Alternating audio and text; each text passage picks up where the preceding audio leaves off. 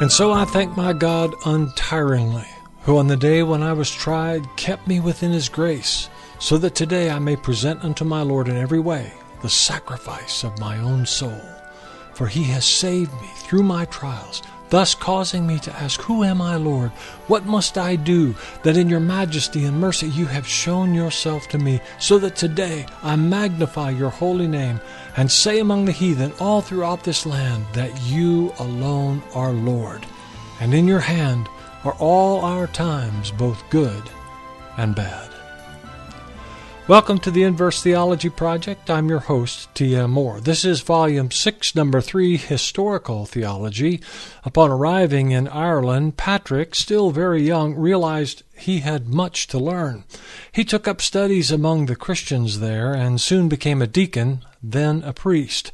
After his ministry began, he was put forward to become a bishop.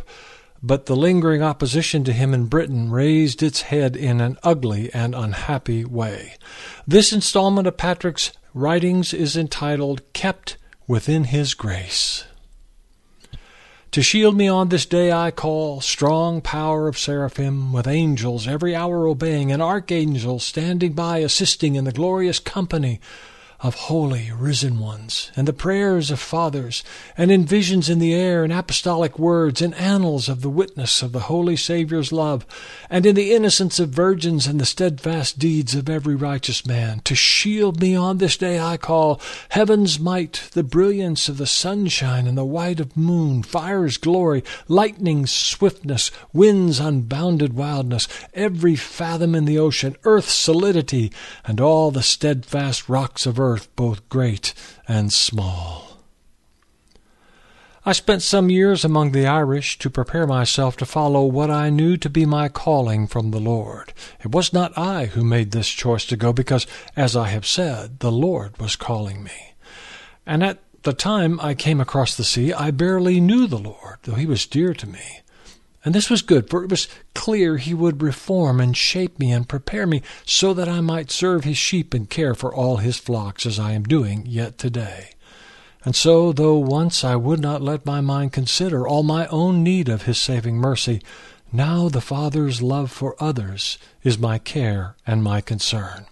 There was so much that I needed to learn, and much that I would never understand. I studied and I served the Savior, and in time I was ordained a priest.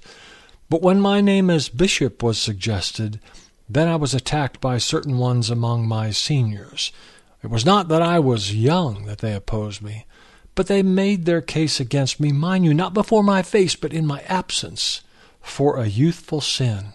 And on that shameful day did I begin to be so strongly tempted that I might have fallen, yes, both here and in the night of all eternity.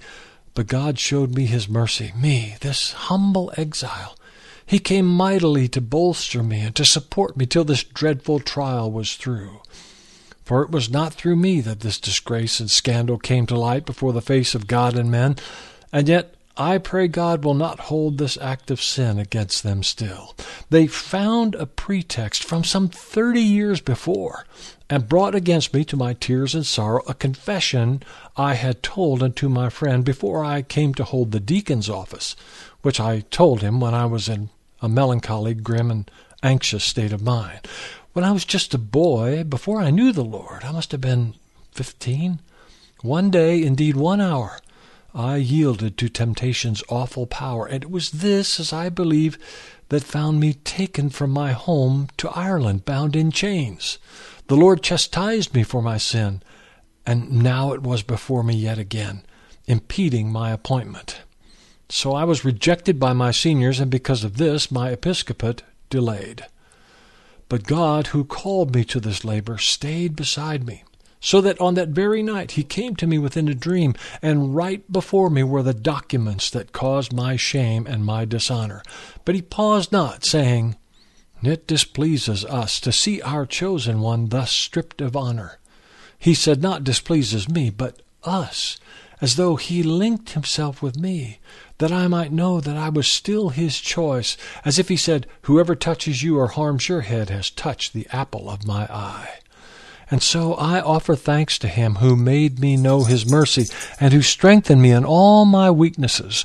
For he did not recall me from the place of exile for his name, but showed his favor in the works I came to do and which I from the Lord had learned. And so much more I felt his power had turned my shame to vindication in the face of God and men. Though I cannot erase what I have done, I tell you boldly that my conscience does no more reproach me at this matter. As the Lord is witness, I do not deceive in what I say, nor lie. But I am sorry for my friend, for how did we deserve that he should bring just now this evidence against me, he to whom I had my soul entrusted? He had room within his heart for me before this case was mooted, for I was not in that place when my transgression was discussed, for he had worked that they should offer me the see of Ireland. And he told me once, you should be made a bishop. Though I was not good or worthy of this calling, how did he, a short time later, turn his back on me before men good and bad, to bring me to disgrace for what I shared with him, he who forgave me willingly and gladly, just as God himself had done, in whom I trust, and who is greater than the rest? I will belabor my distress no longer. Still, I must not hide the gift of God, which he so graciously and freely gave to me when I was captive here in Ireland. For it was then, when I was yet a slave for more than 6 long years, that I with tears then sought him strenuously, and found him, as I ought to have done much sooner on. He saved me from my sins, and now his Holy Spirit has come to dwell within me, as I now believe, and he is pleased my labors to receive unto this day. And though I may sound bold in this, I am convinced the voice that told me to continue here was from the Lord and not from men. For if it were the word of men alone that brought me here, I could not speak for him, as every Christian should. And so I thank my God untiringly, who on the day that I was tried kept me within his grace, so that today I may present unto my Lord in every way the sacrifice of my own soul.